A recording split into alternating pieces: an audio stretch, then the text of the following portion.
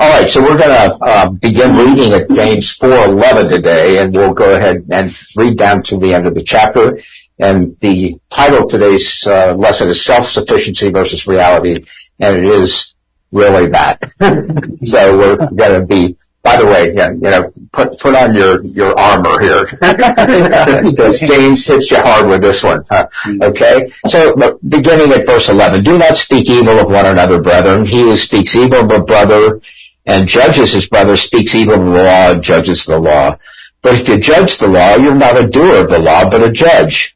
There is one lawgiver who is able to save and to destroy. Who are you to judge another? Verse 13, today's lesson. Come now, you who say today or tomorrow we will go to such and such a city, spend a year there, buy and sell and make a profit, whereas you do not know what will happen tomorrow. For what is your life? It is even a vapor that appears for a little time, a short time, and then vanishes away. Instead, you ought to say, if the Lord wills, we shall live and do this or that.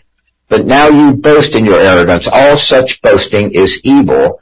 Therefore, to him who knows to do good and does not do it, to him it is sin.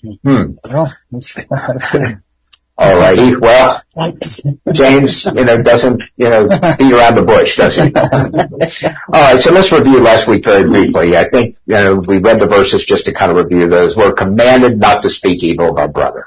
That's an imperative. Don't do it. And there's a reason for that. Judging our brother is not our responsibility. And the third point, take-home point, is there's only one lawgiver and judge. And let's leave judgment entirely up to him. Now, that's sometimes not so easy, is it? I mean, we talked last week a little bit about, is it just the brethren within the body, or is it in fact people outside that? And ultimately, I think this could extend to the world system too. But we're pretty easily, turned to really criticizing or speaking evil of the world system the way it's manifested. So, let's keep that in mind as we carry ourselves in the new nature that Christ is within us. All right, today's lesson, James 4, 13, and 14 combined here. And these are kind of verses that are very, very connected one to the other. Come now, you who say, today or tomorrow, let us go to such and such a city and spend a year there, buy and sell and make a profit. What I've done here is, even though I neglected to erase verse 14, when I combined them, as I really prepared the lesson, I separated them. So forgive me for that typo here and not getting rid of 14 after 13. So this is verse 13. Let me read it again. Come now, you who say, today or tomorrow let us go to such and such a city and spend a year there, buy and sell, and make a profit. Come now, as I looked into this over on the Greek, this is kind of Greek jargon to excite attention. Come now. I mean, we might even use that a little bit to get people's attention, right? So to get somebody's attention, James just said, come on, guys, come on now. You who say today or tomorrow, and what follows after that. I think before we dissect this verse, let's ponder and reflect on our interpretation a little bit. I got 3 questions for the class, and let's pause here and discuss this. Should we make no plans? Should we have no goals? And finally, is making a profit wrong? Conversation. Don't all answer at once here. I think we say yes to all those. You're saying yes to all of this? Should we make one? You're going to say no to all of this? No. I mean, just say no. You should make plans. No, yes. I think they're all good things, but they're connected, but go ahead. Later on, he talks about, that you should, but I think they're talking about boasting about stuff in this. You're talking about what? Boasting. Okay, all right. Maybe you do these things, tentatively.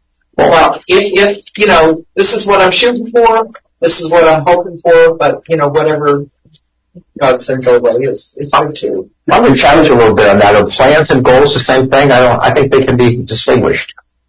You can make a plan for something, but is that necessarily a goal? Doesn't have to be. you can tentatively let a goal just manifest itself, but not make any plans to. Yeah, I mean, think about the workplace, think about the interactions within your family or something. You have a goal to get somewhere, but yet what's the plan to get there? So I'm kind of separating the two a little bit. They can be related for sure. I think it's about taking the Lord into account. That's Bonnie, thank you for bringing us back to scripture. This is Sunday stories, if not. All right, so how should we interpret the fact that the following verbs in this verse, spend, buy, sell, and make, are all in the subjunctive mood? We may, subjunctive is probability. You may or you may not. Okay, so this is not a first conditional. This is right. It may happen, it may not. Right. So, but today or tomorrow, let's go to such and such, say, spend a year there, buy and sell and make a profit. That doesn't mean it's going to happen. No. But this is a theoretical, but I think it has really practical value, doesn't it? Because in the world system, everybody's wrapped up in that to some extent. All these three issues: making plans, having goals, and making a profit. Yeah, Jim. I think it's a sign of maturity to make plans, have goals, and expect some things. But like Carolyn says, to do it, or Bonnie says to do it in light of what you think, depending on God. Because I made plans to retire. When I was working, I made plans, and I was going to retire at such and such a date, and God had different plans, and I thought, okay, well, that's fine. So I'm not going to push on this, but I mean, Peter had a goal to be promoted in his job, and he recently has. Congrats, Pete. But yet, he didn't plan how to do this. That was up to somebody else, right? So I mean, the goals can be very worldly, but the question is, Bonnie's brought up, who's in that plan and who's setting those goals? All right. Any other comments here in terms of the subjective mood? I think Roger hits it on the head. They may or may not occur. Macaulay says this verse is a prime example of worldliness. Worldliness is not revealed by what the person spoken of in this verse does, but rather in what he does not do. He plans and arranges his life without regard to God. Worldliness is living life as though God doesn't exist. Right. And so that is worldliness, is it not? Mm-hmm. It kind of depends on the priorities that the believer sets in his life. Okay. But we live in a real world, don't we? I mean, we have an occupation, we have a role in the family, and, God puts a different perspective on that than, in fact, the world system does, right? Mm-hmm. Other comments about that? Okay, so in a sense, I think this verse could reflect the Jewish merchant of old. Okay. Or even, keep in mind, James is directing his epistle to the Jew predominantly, the Jewish believer. Mm-hmm. And just an example of that, Matthew 13:45. Again, the kingdom of heaven is like a merchant seeking beautiful pearls. I mean, that's words of the Lord in a parable, but nevertheless, it gives you an idea that, and you think of the Jewish nation in general, these are very, very, ultimately, what's the term I'm looking for? Oh, they're purposeful. They have a goal to set. And they're prosperous, too. They are prosperous. Very prosperous. Mm-hmm. All right, good. And so what's the major shortcoming here? Right. I think Bonnie's already answered the question. Matthew 16:26. What profit is of a man if he gains the whole world and loses his own soul? Or what will a man give in exchange for his own soul? I mean, that's very reductionist and very simplistic, but yet the Lord himself said the world's system is not our goal. But isn't it interesting how many people we know that you say, boy, I wish they would change their focus is so worldly that they can't see, that God has a plan. He has a plan and a purpose for their life, but they, without knowing Him and coming to know Christ, they're off, going a different direction. But sometimes I ask myself this very kind of question to myself. I'm asking for the question. I mean, we all have an intellect, don't we? I mean, we make judgments and decisions. The question is, what's the foundation of those decisions? And ultimately, I think Verse 14 then it finishes this 2-verse theme. Whereas you don't know what will happen tomorrow. The idea, plans can be changed, goals can be not met, and ultimately there may be no profit, right? So tomorrow we're not certain of, are we? But what is your life? It is even a vapor that appears for a little time and then vanishes away. Wow. James, would you quit being so frank about that? So, any thoughts about that verse? We're going to drill down a little bit more in a second here. Well, life is short. It seems, when you're young, it seems long. When you're older, it seems short. It's getting shorter. So it's interesting here to look at this section of this verse, whereas you don't know what tomorrow's going to bring, basically. So, know here is epistemi, and it's, if I think of know, I think of a factual, iado, or I think of gnoska or epignoska, but this is a different Greek word, and it's simply used, in Scripture a few times, but it's to become acquainted with. So it's not fact, and I'm going to show you an example of that here in this verse of Jude 10. But these speak evil of whatever they do not know. Fact. The ido is fact. And whatever they know naturally or have become acquainted with naturally, like brute beasts, in these things they corrupt themselves. So back to this verse, wherein you do not know what will happen tomorrow. It's what you're going to be acquainted with tomorrow. This isn't necessarily fact. It's not gnoska for sure. Experiential knowledge. There's epignoska, the most experiential knowledge, but it's in fact something you're generally just going to be experiencing, but the fact of that is really not known.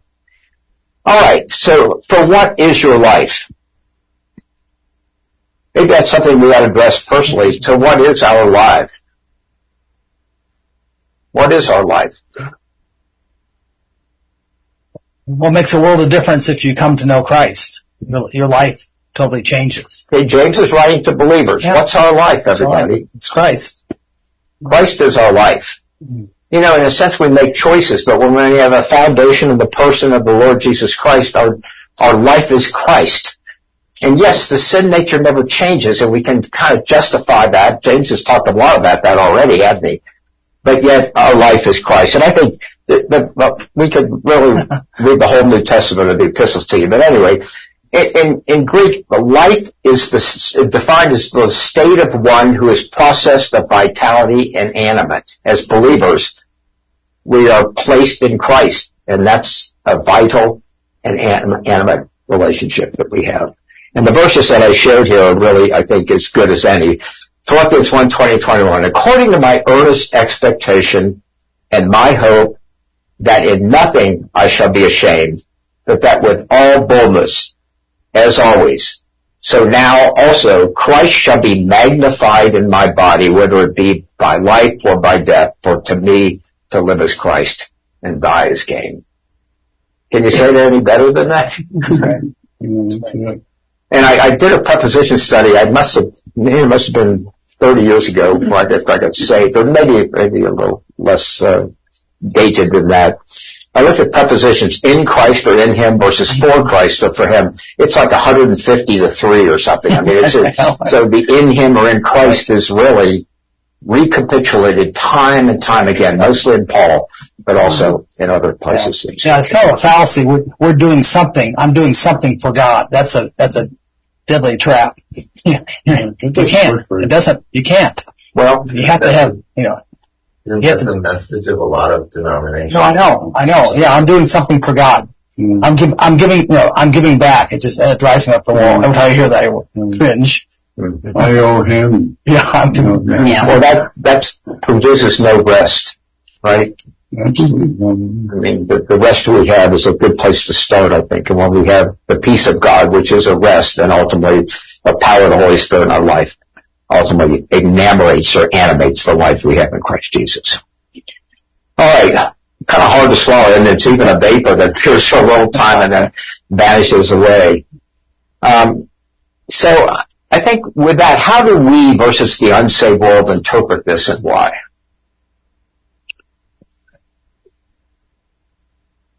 Is this fearful for us? No, it shouldn't be. But we should be mindful of it, though. I think life is short. And, is the world system not aware of that also? It is, but they don't have a future. They don't see a future. But how many funerals have you been to where, Sally, she's in a better place? I know, but it's happened to them. You hear Catholics say that all the time. Well, purgatory is up to the Catholics, right? Purgatory is a better place? Hell sure is a better place. Holding place, right? No, but I think the fact that life is a vapor, we realize in terms of eternity, the eternity is not definable in terms of its existence from start to finish. So, remember, we're founded before the foundations of the world in Christ Jesus. Jeff? I think Christians mostly realize that there is nothing in this material world that can really appeal to our spirit that will last. Nothing in this world. The world, this material world, universe is going to be all burned up at one time. Mm-hmm. So there's nothing here that really will last. It just doesn't appeal to it. Well, but there's kind of a flip side of that. The things of this world, we are drawn away many times to the things of this world. We are. The cars, the bright lights, whatever it is. We're drawn away to that. You're hopping to the last verse of this.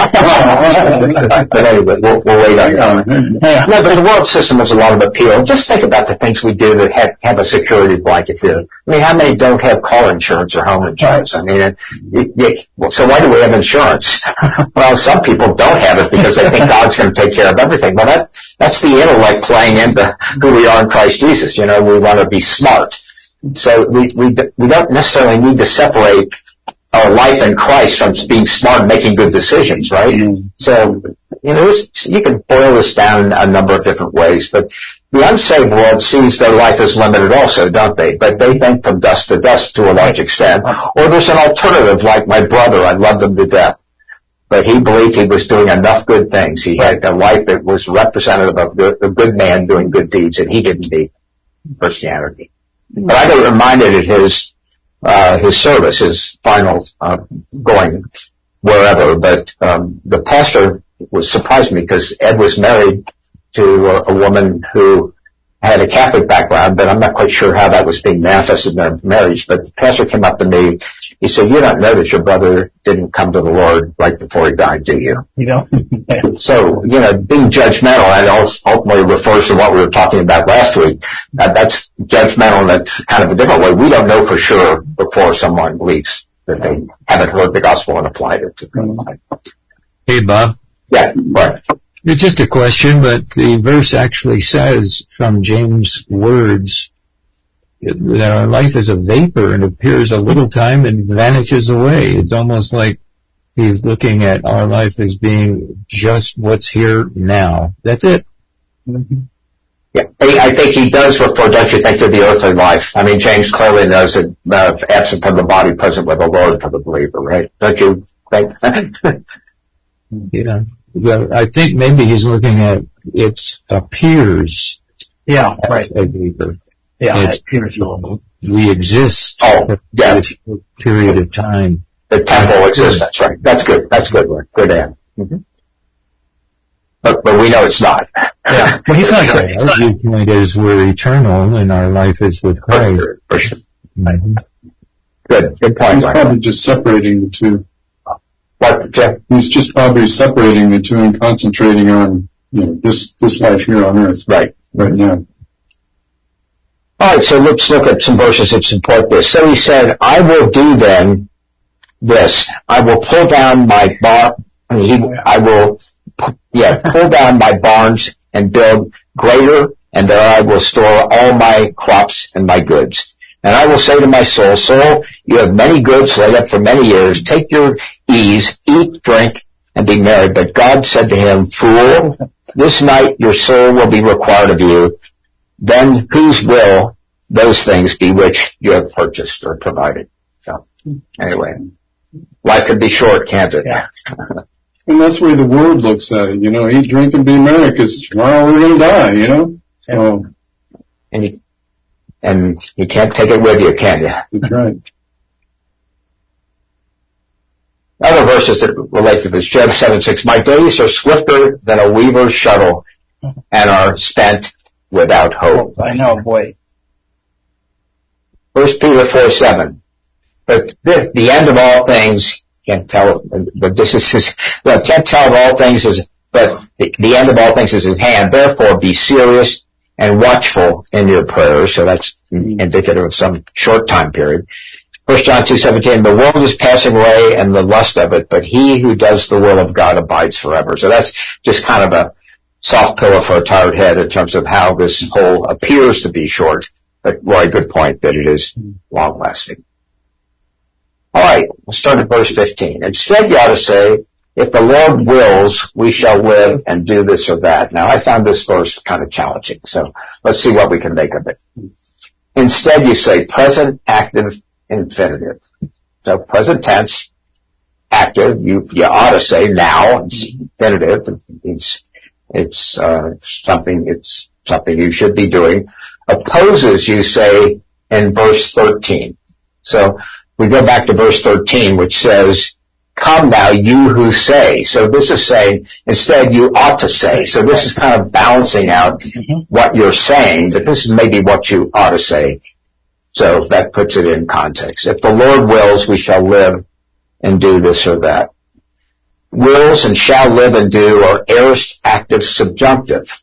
So that means the Lord might will or he might not will. Let's tear that one apart a little bit and see what we have. How should we interpret if here? Is this a first-class conditional where, in fact, that means more likely since? Or is this more the subjunctive mood as it usually is interpreted as it might occur, it might not?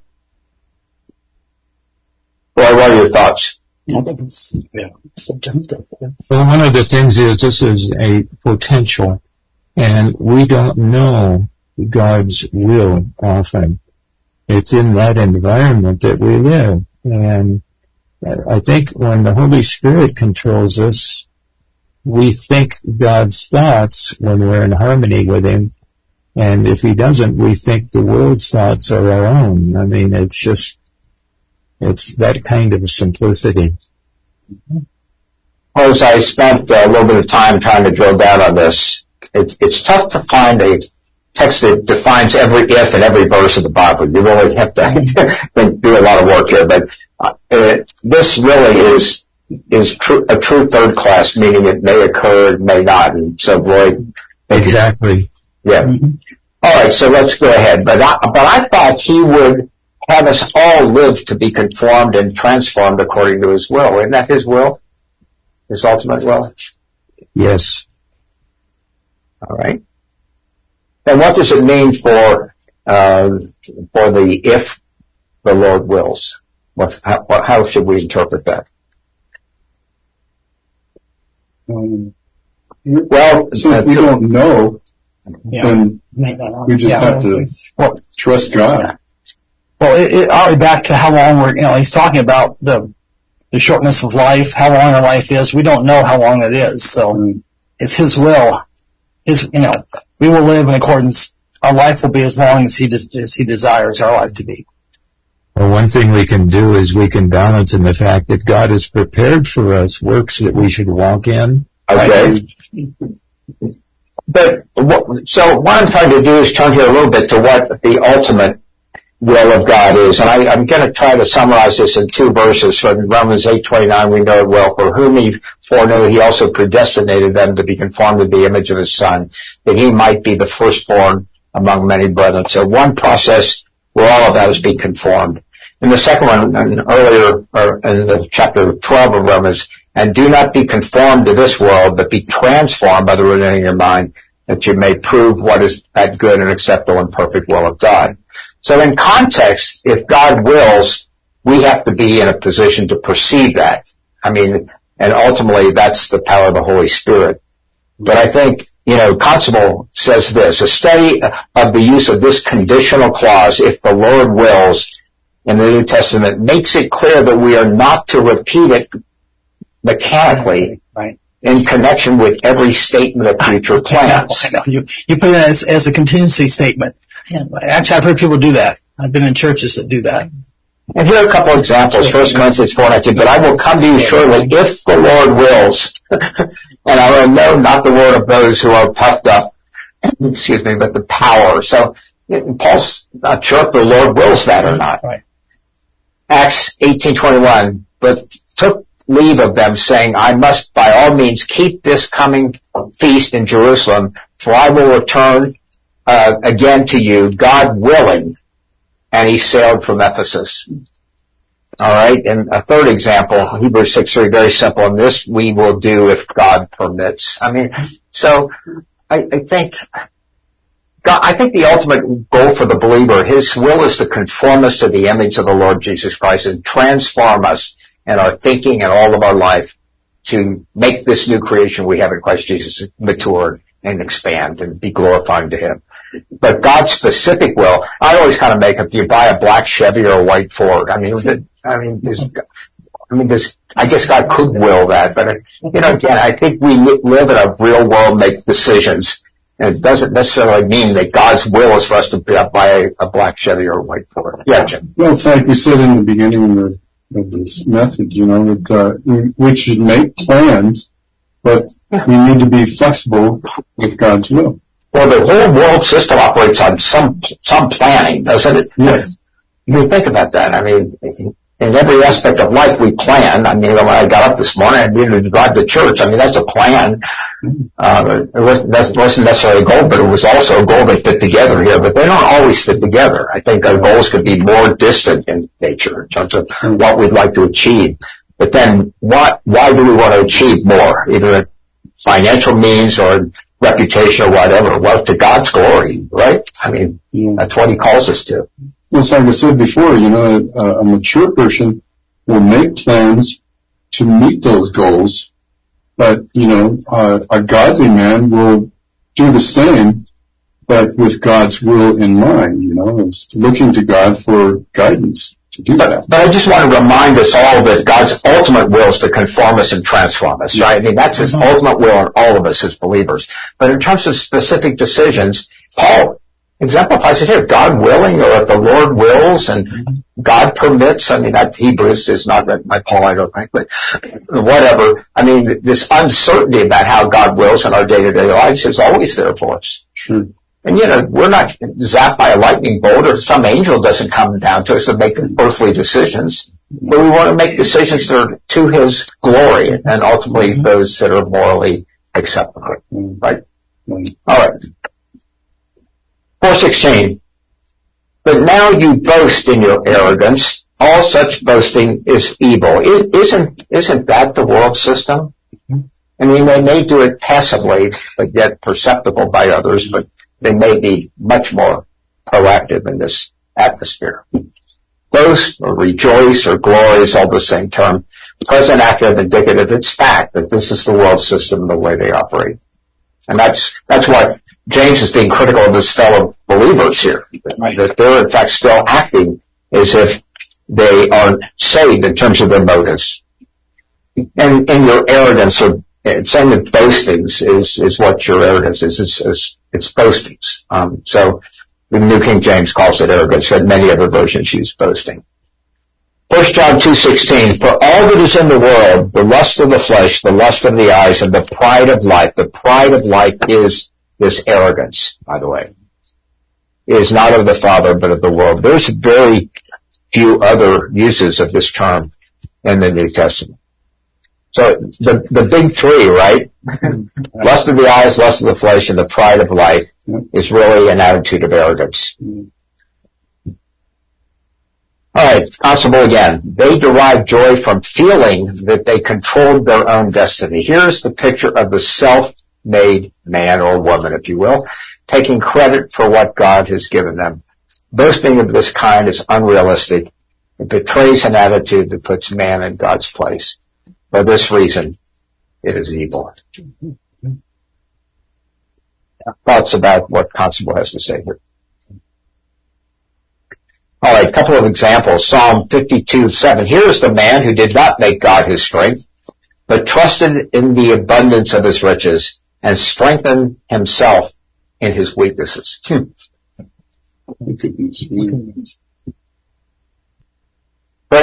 Corinthians 4, 6, and 7. I love this, because it should remind all of us about how we can interpret this kind of self-centered approach to life in general. Now these things, brethren, I have figuratively transferred to myself and Apollos for your sakes, that you may learn in us not to think beyond what is written, that none of you may be puffed up on behalf of one against the other.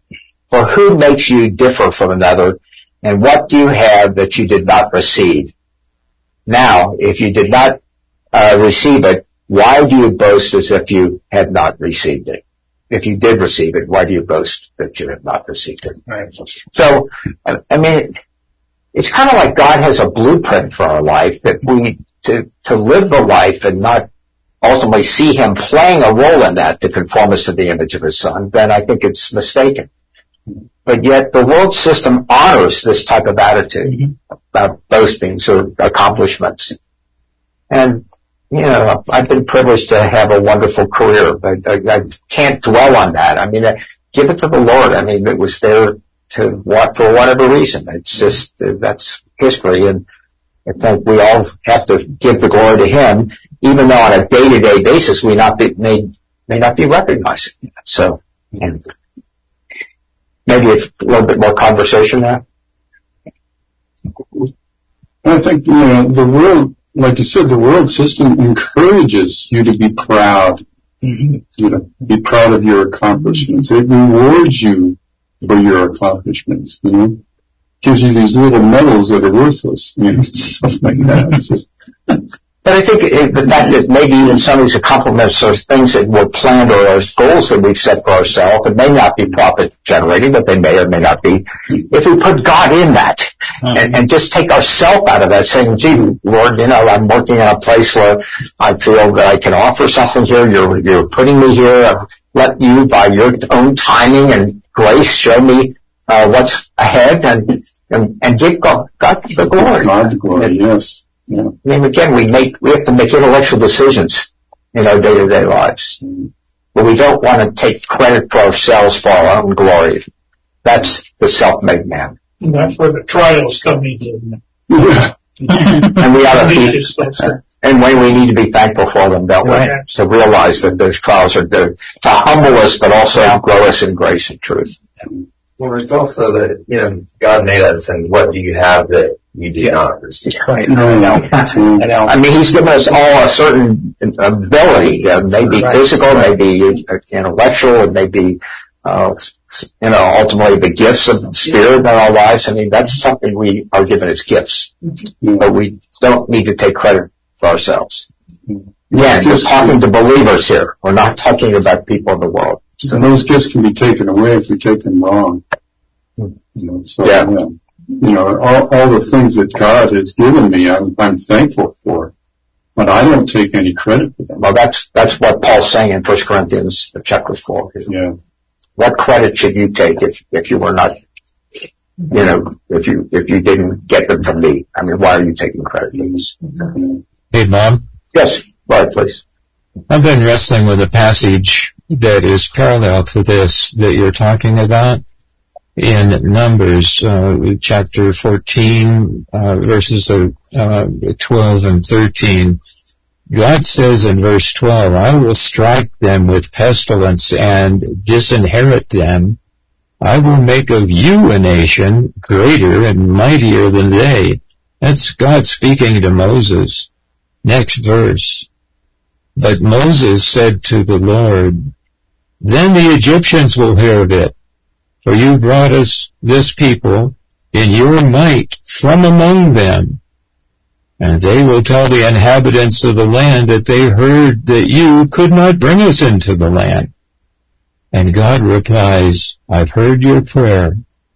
I will take heed to what you have prayed. Man, here is a conversation between God and man indicating that God put a test before him. I'll make you a substitute in your descendants. go into the land. And Moses wasn't even thinking about himself, was he? He says, but wait a minute, your reputation is on the line here. And he pointed out to God something that he knew was true, and God heard him. How intimate that is, and how willing God is not just to test us, but to listen to us when we pray, to do His will. Isn't that something? Yeah, that's special. Well, it makes me think of something else here that's really relevant to each one of us, is that ultimately this concern that Moses had for the nation of Egypt in terms of their perception of God's will ultimately makes me think that what's the perception of us as believers, that we can make no mistake, right? And in other words, if we are found in error or some issue comes up that we in fact do not represent the position of Scripture, ultimately I think what's our role then? I mean, I think one of the basic truths of what we study here at Holly Hills is the sin nature never changes, does it?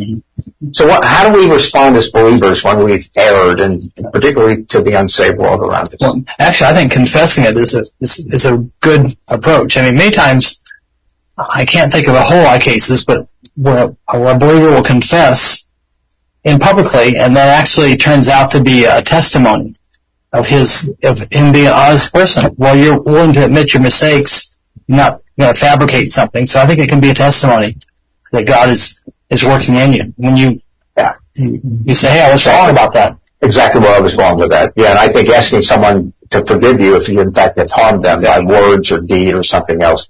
I mean, and then that's sometimes, as you pointed, an opportunity to share the Lord. Exactly. We had a Jewish couple in our home this week from Tuesday through Thursday.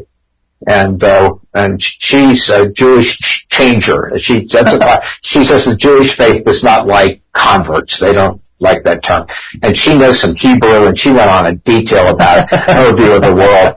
And we shared the Lord. We talked for an hour about this. But anyway, but I tried to point out to her that, Christianity is all about Christ, but yet we can make mistakes sometimes. Mm-hmm. And the idea, we as believers are responsible to ask forgiveness and confess when we do this, not only to the Lord, but to one another. And sometimes the Spirit leads them, but sometimes you don't even recognize what you've done. But that may come back to you later. But I think really what he opened up a door to is that we really need to be open to having the world see that we're not perfect in the flesh, but perfect in the Lord Jesus Christ. And just a thought. When he prayed that prayer, it gave God an excuse to go on with His will the way He wanted it done. Isn't that something? Yes, tremendous example of how God's will wins, doesn't it? Mm-hmm. All right, let's conclude there. Last verse here in James 4. Therefore, to him who knows to do good, this do good. Anyway, that's what the Scripture says, and does not do it, to him it is sin. So, typical of James, the last verse of chapters is typically a summary of that chapter, and that's true here too. Therefore, to him who knows to do good. Knows here is eido. So that's a fact of what's good and bad. And the tense is perfect. It's factual, but it has extending circumstances from the point of offense. And does not do it, to him it's sin. So the question is, what's sin? To miss the mark. James said something about that, 123. For if anyone's a hearer of the word and not a doer, he's like a man observing his natural face in a mirror. Okay, so sin's part of the old man. It's the falling short of God's glory. And even for the believer, and Romans 7 has a lot to say about it. Has then what is good become death to me? Certainly not, but sin, that it might appear sin, was producing death in me through what is good, so that sin through the commandment might become exceedingly sinful. So this is Paul under the flesh. And remember, chapter 7 of Romans is so critical in terms of understanding the old man and how he operates. Here's Paul, ultimately fully educated in the tradition of Judaism, a Pharisee who knew everything about the Jewish faith, but yet he fell back into ways that he battled within. We all do that, don't we? Day in and day out, between the Spirit-led life and the self-led life. So, anyway, isn't this the theme that James is all about? James is not questioning our faith to believe. We're all saved. Right. But yet, the evidence needs to be apparent to not only you, but to the body around us. So that really concludes this chapter. Any thoughts as we finish James 4 here?